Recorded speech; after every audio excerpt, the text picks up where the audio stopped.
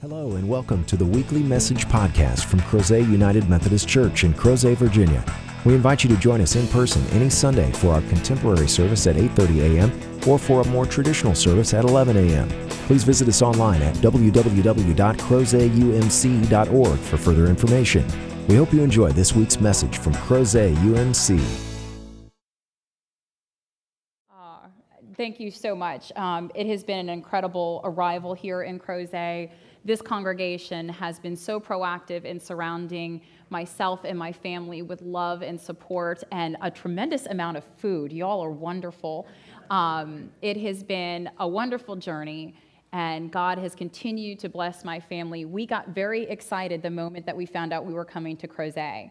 And when my district superintendent called me and told me that I was projected to come to Crozet, he said, "Do you know where Crozet is?" And I said, "Yeah, that's where Dougie Fresh Forrest are served."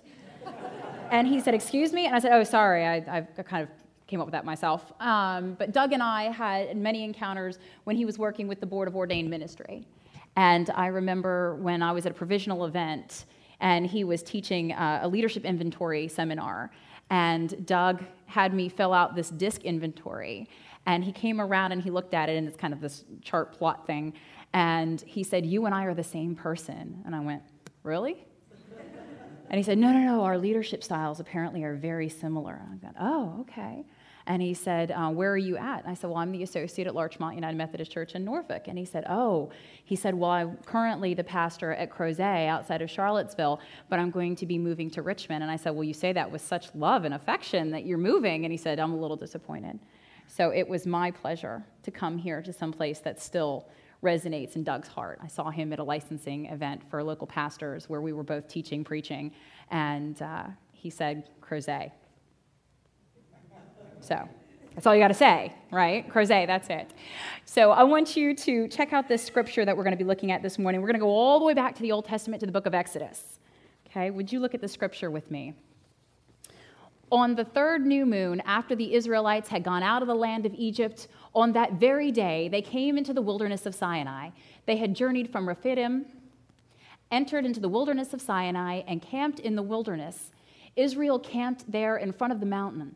Then Moses went up to God, and the Lord called to him from the mountain, saying, "Thus you shall say to the house of Jacob, and tell the Israelites, you have seen what I did to the Egyptians, and how I bore you on eagle's wings and brought you to myself. Now, therefore, if you obey my voice and keep my covenant, you shall be my treasured possession out of all the peoples. Indeed, the whole earth is mine, but you shall be for me a priestly kingdom and a holy nation. These are the words that you shall speak to the Israelites."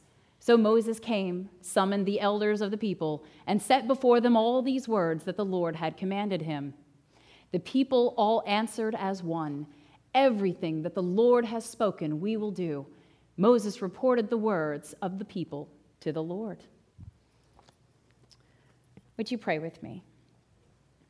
Gracious and loving God, we give thanks for the presence of the Holy Spirit in us and in our midst, and we pray that during this time of the proclamation of your holy word and the message that comes from it, that the Holy Spirit will once more open our hearts and our minds, our ears and our eyes, so that having heard your word again, that we may open our arms joyfully in mission and ministry together for the glory of your kingdom. Amen. Okay, so I don't know if you can see me better up here. Is this better? Okay, I'll be over here. Tried to wear some tall shoes. Maybe it didn't work.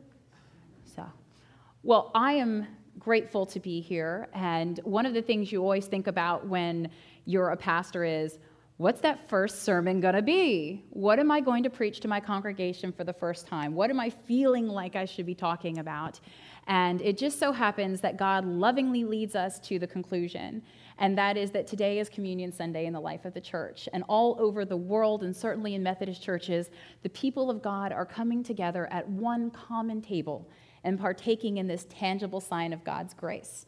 So I thought, the new covenant, let's go back to the old, and we'll make our way to the new. And covenants are really important, right? We were in this July 4th weekend, as our gorgeous altar indicates. And one of the things about July 4th is that this is when the country declared its independence, right? The start of the country, when those colonies rebelled and decided that there was something more that they needed to do and be.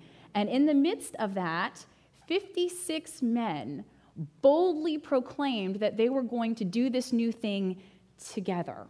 They covenanted. If you go back and look at the Declaration of Independence, you can see the language of covenant inside of it. There's the invocation of God, and they conclude it by saying that they pledge to one another their lives, their fortunes, and their sacred honor. That in this thing we are doing together, that we are being knitted together, held accountable, and are willing to stick it out to the brutal end. And they did. And as we are celebrating this weekend, and especially tomorrow, it worked. Thank God. Because out of the independence movement of the colonies came Methodism. And we are grateful to be here today in a church that celebrates the diversity of gifts among all people and the calling of both clergy and laity to be in ministry together. And one of the most unique things about Methodism is our doctrine of grace. There is nothing like it in all of Christendom. It is a fantastic way of articulating that God not only wants to grant grace to every person, but that God is actually moving first to do that. That even before we realize that we've messed up and that we need to repent of our sin, that God has already moved in our direction, is embracing us and offering us the opportunity to receive that forgiveness and go forth as new people. I can't think of any better theology in all the world than that, and I have a degree in world religion. There is nothing like it. We are privileged people, not only in the Methodist Church, but in Christianity. We are the descendants, the spiritual descendants of that same covenant you heard about in Exodus. Now let's talk a little bit about covenant. So you might be familiar with contracts, right? Contracts, very legalistic. And it's one party entering into a binding agreement with another. But if things go wrong, you can have it adjudicated in a court. It can be dissolved, it can be resolved, it can be mediated, whatever you need to have done. And then you can either continue to stay together or you can depart, right? We see this particularly with persons in the form of divorce. They get married legally and then they can divorce. Well, clergy like myself and Jessica, who is in Belize doing the Lord's work as we speak, are not only entitled by Virginia law to pursue legal marriage, that we can perform that, but we are bestowed the authority by the church to perform holy matrimony. So one of the things that I tell people when I'm explaining my authority to perform a marriage is that I don't perform legal marriage. I perform holy matrimony. It's a sacred covenant where we come before the presence of God and we invoke God's presence not only in the union, but in the marriage itself and the families that are being formed together as one, that this is part of what holy matrimony means. And it just so happens that the state of Virginia, the Commonwealth of Virginia, recognizes that my holy matrimony is legal. But if the Commonwealth decided to revoke that authority, would I stop performing holy matrimony? Absolutely not. Because it's about a covenant. It's about God's presence with us, in us, and through us in whatever relationship that we're pursuing. And so as God has outlined in Exodus, we are being called to something deeper, profound, and life-changing. And as we are moving into a new state with my pastorate coming into the midst of the pastorate that Jessica has already begun and a church that long pre-exists both of us, it's important to remember that God doesn't make covenants anymore with single people. Even if you go back to Genesis and you see the covenant with Abraham and with Noah and with Isaac and Jacob after Abraham, you'll notice that God keeps referring to this covenant with you and your descendants after you. That God is interested in making a covenant, a binding relationship with people, not just one single person. That we are called to live in community and called to be bound, knitted together into this tapestry of community. And if you look at the covenants at Sinai, you'll notice that God isn't even really talking to Moses. He's talking through Moses. I love it when the leader simply becomes the messenger boy. I love it when it's not about us as the leaders, but instead about you and God and our place in helping that relationship grow stronger and become more poignant for all of us. Sinai was a pinnacle moment in the Old Testament, and I think you could argue in all of human history, where God said, I am focusing my attention, my blessings, and my grace upon you. And all those who desire to come after you and become part of this covenantal relationship are going to receive these very same blessings. Now, that's not to say that there won't be trials, right? I love how immediately after they all get to the foot of the mountain and they receive this covenant and they say to Moses, yes, everything. We will do everything that God said. Go tell God. And Moses goes back up the mountain and tells God. And then what happens? Do you know? They have to go scout out this new promised land. And they get in there and they see these giants and they go, I don't think this is for us. All right, you need to find us a new timeshare, God. I'm not buying into this one. And so they come back and only 2 of the spies are willing to put their faith in God. And God says, this isn't right. You either have to have full faith or this is never going to work. And so they wander for 40 years until the generation that refused to trust was gone. And then a new generation had come up, and their entire existence was built on receiving the promised land. So many times in the scripture, they come so close. They can see it over the river, and yet they cannot enter in. But they cling for 40 years to the promise that this will be ours because our God said so. It's a powerful and profound message. And so these people, they persist, they pervade, they continue to grow in numbers and in faith, and finally they take possession of this land.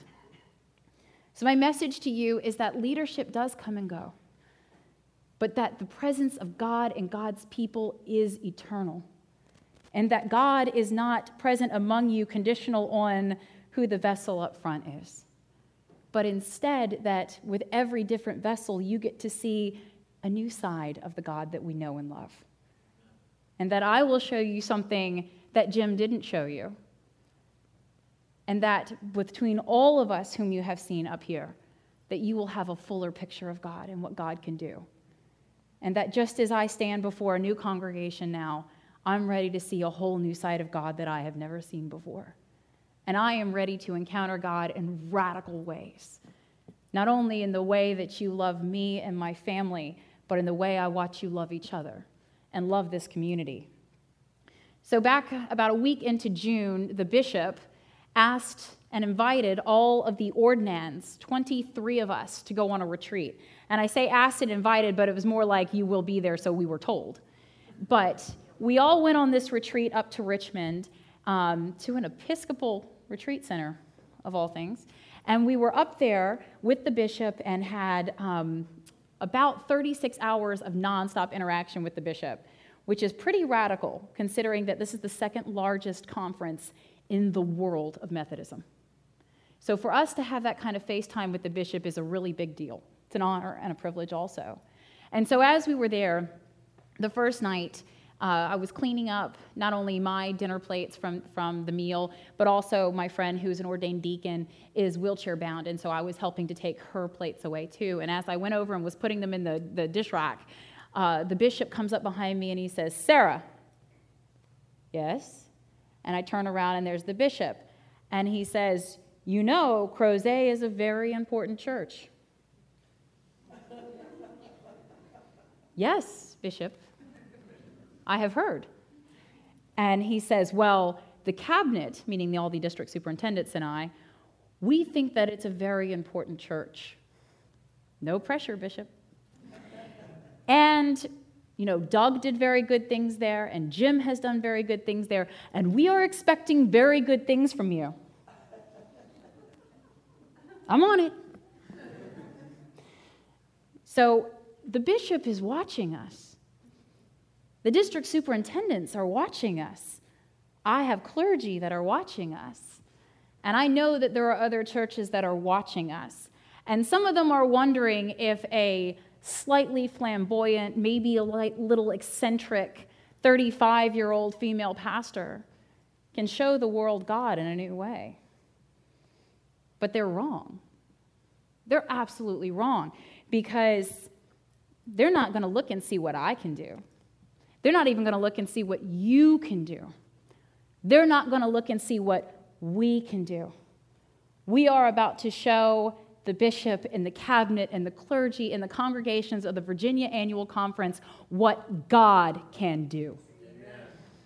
We are going to show them that God can do incredible things through people who are willing to revive within themselves the covenant of Sinai and the covenant in Jesus' blood that makes it possible for us to continue to keep God's commandments.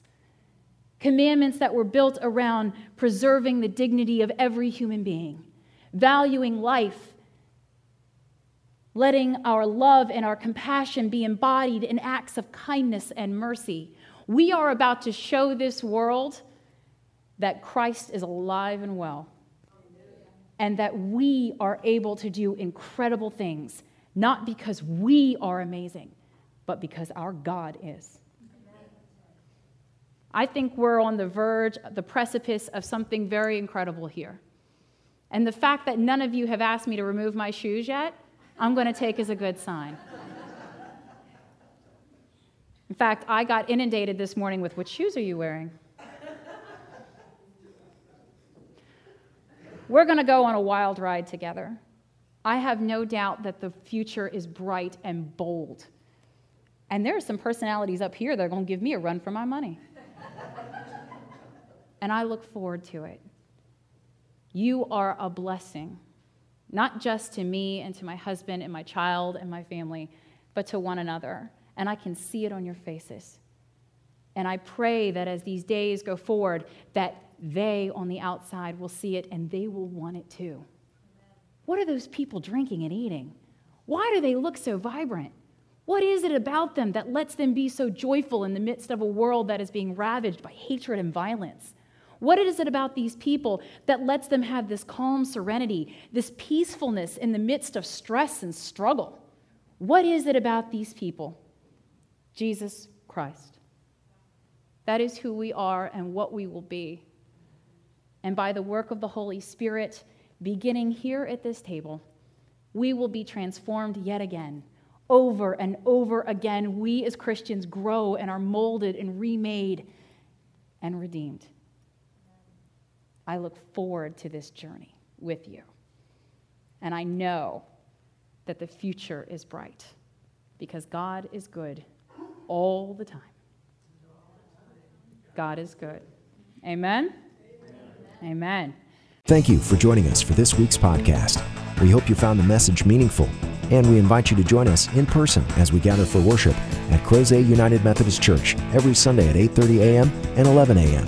Please visit us online at www.crozetumc.org to learn about ways you connect with God and your neighbors through the ministries of Crozet UMC. Have a great week.